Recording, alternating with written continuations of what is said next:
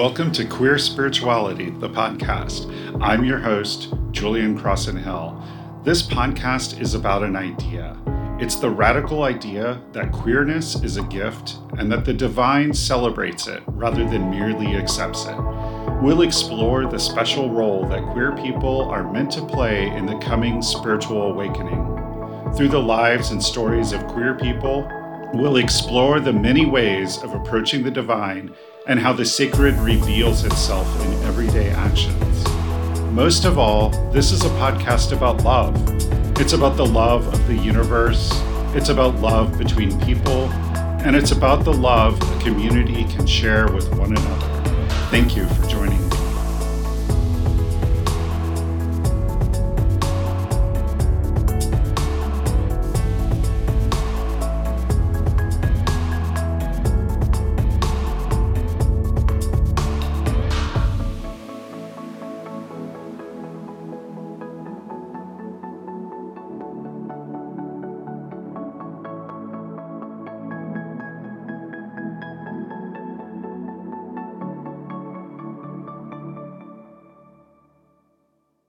Hello and welcome to this episode of the Queer Spirituality Podcast. I'm your host, Julian Crossan Hill. A couple weeks ago, I was interviewed on the Rebel Women with Teacups podcast, which is a podcast put out by Sarah Monroe and Sam Spahala, who are the founders of the Temple of the Rebel Goddess here in Dayton, Ohio. And of course, if you've followed my other social media, you know I often teach classes at their temple. So one of the things that we talked about, well, we talked about a lot of things in that podcast.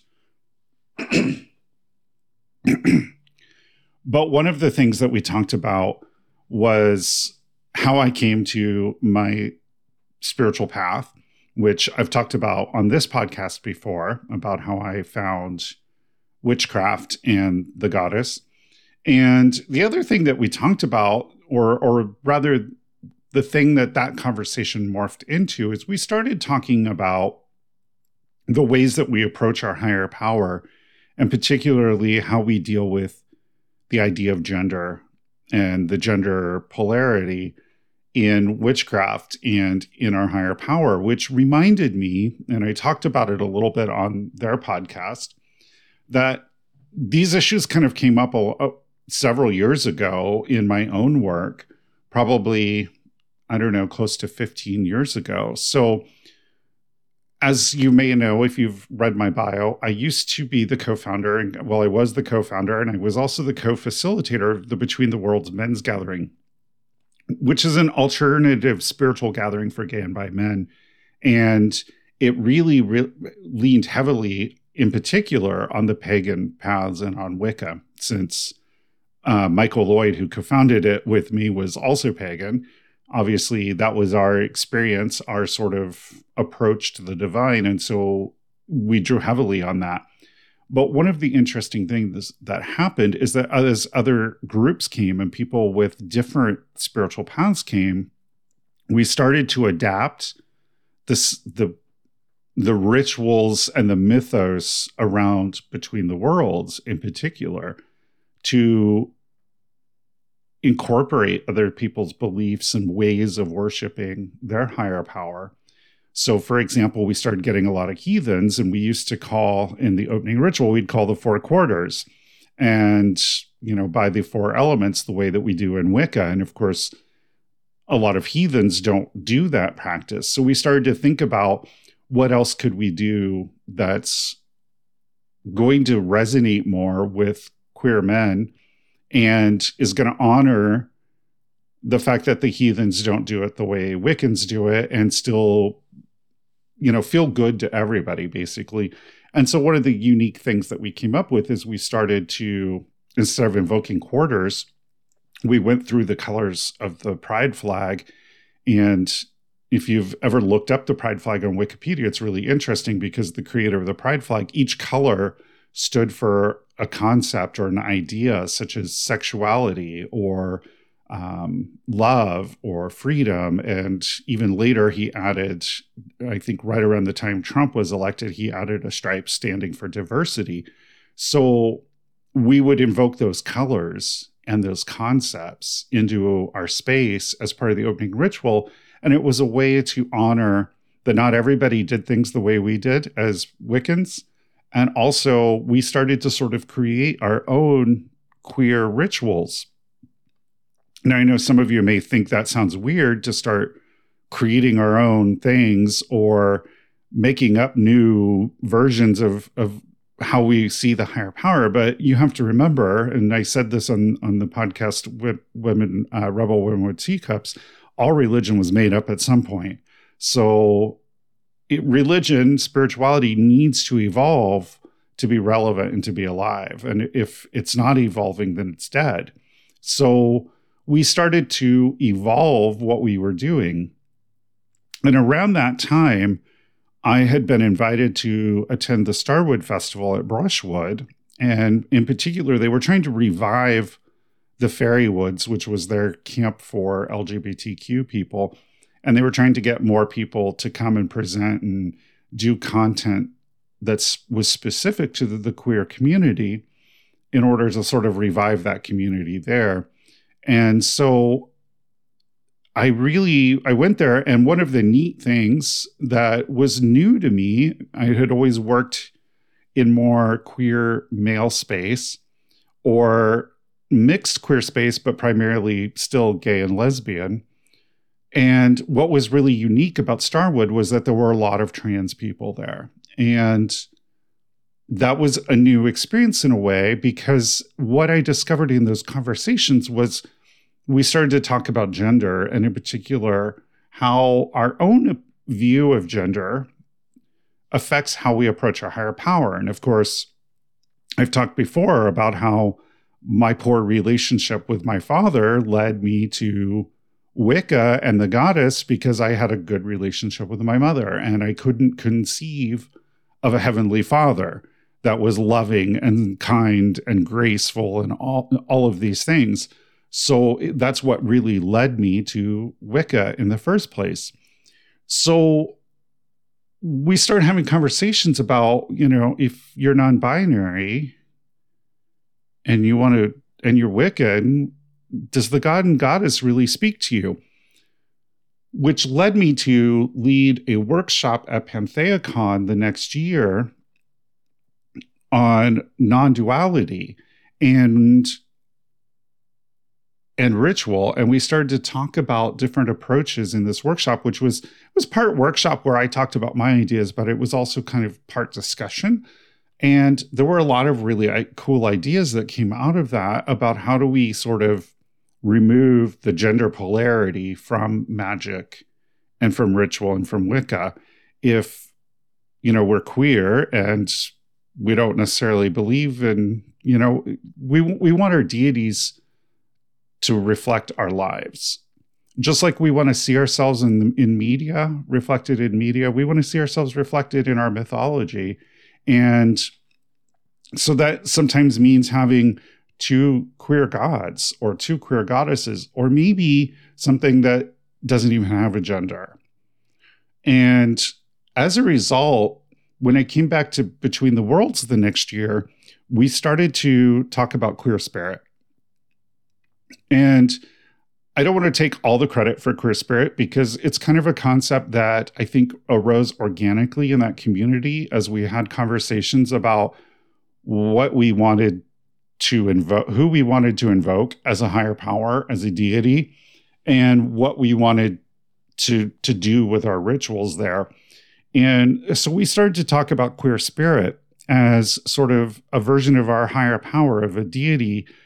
And, you could even call queer spirit the god of queerness, or the deity of queerness. Let's use a non-binary term there. And it was interesting because we started to talk about this queer spirit idea, and it really took on a life of its own, like a lot of these things did. And it also kind of created legs because people who came to Between the Worlds and talked about queer spirit there took it with them into their communities. And more people start to talk about queer spirit as a higher power that was unique to queer people and embodied all the greatest traits of queer people. And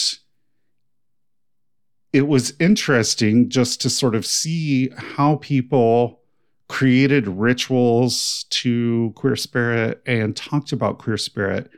And it really said a lot about how queer people viewed themselves and the positive traits of the queer community and of queerness as a whole.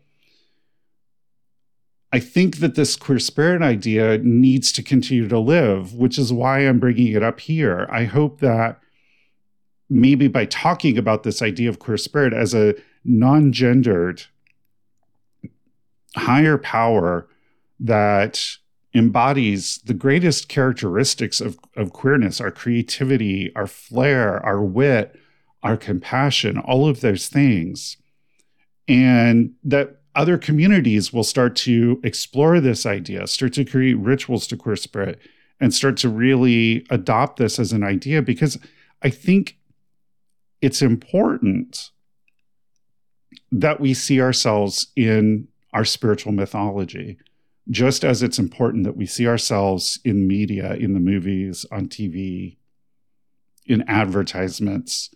It's important that we feel, and it's important that we feel like we can relate to our deity. You know, if I can imagine it as a non-binary person, talking about a goddess feels a little weird and feels a little alien.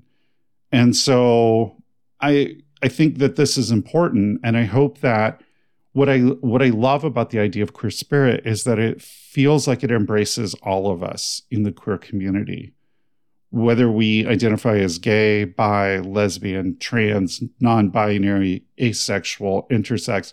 Queer spirit really is big enough for all of us, and it embraces all of us. And I think that that's important because sometimes our community can be a little fragmented. And it can be fragmented for lots of reasons. It can be fragmented because of the ways that we judge each other and tear each other down.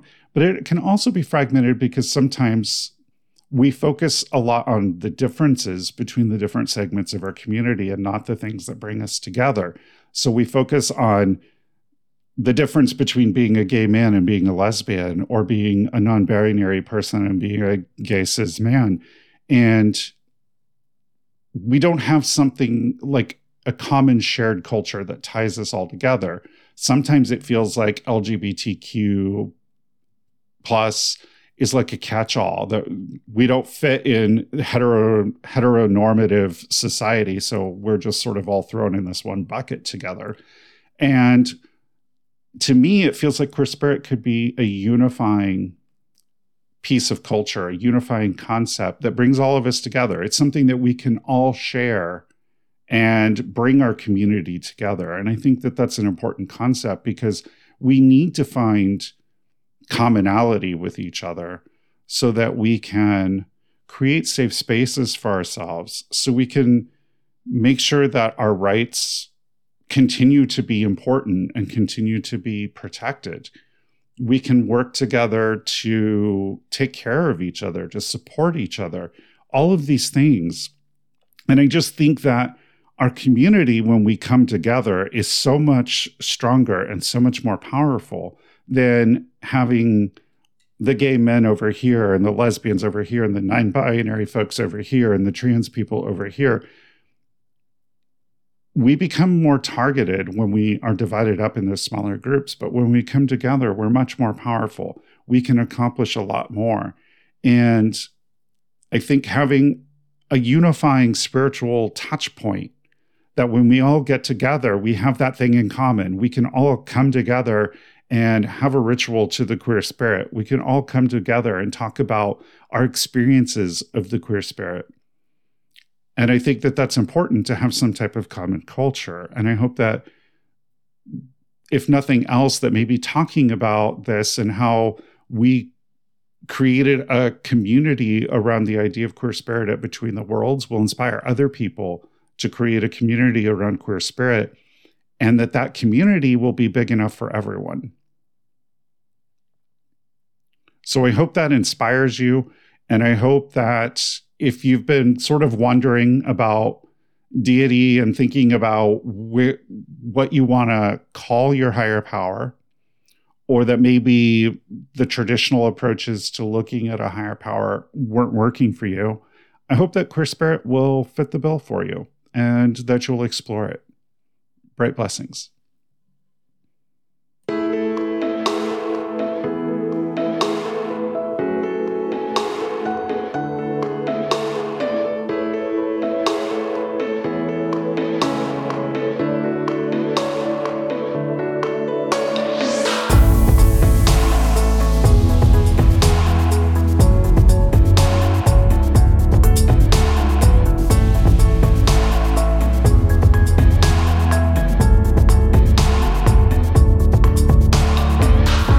Find my blog and past episodes of this podcast at www.queerspirituality.net. That's www.queerspirituality.net. Let me know what you think on Instagram at queer_spirituality, or continue the discussion with like-minded people in the Queer Spirituality Facebook group. You can find it linked from the Queer Spirituality Facebook page or on the homepage of the Queer Spirituality website. Bright blessings.